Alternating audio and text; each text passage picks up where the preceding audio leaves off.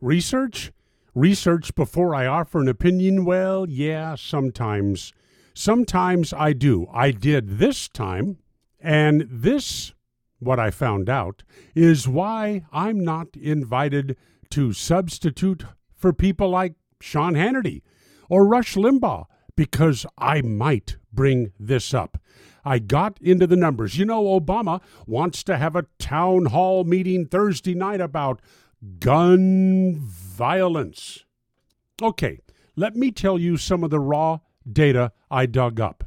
321 million people, U.S. population. Then I figured out, looking at the statistics, how many blacks we have living in the U.S. If you're curious, 42.4 million. How many of those are black males? How many of those are black males between the age of 18 and 34? Yep, I found all of these statistics.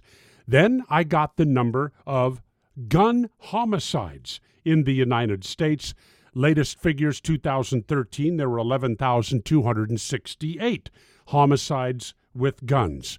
But how many guns are there in the United States? Hint, more than one gun, privately owned, for every person. And then the final piece of information I dug up, how many murders committed by black males? That's 52.2% of the total.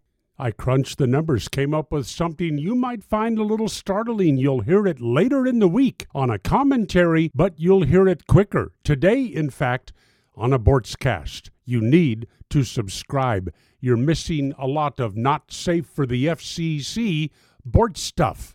And in the Solomon Brothers studio, Naples, it's Neil Bortz.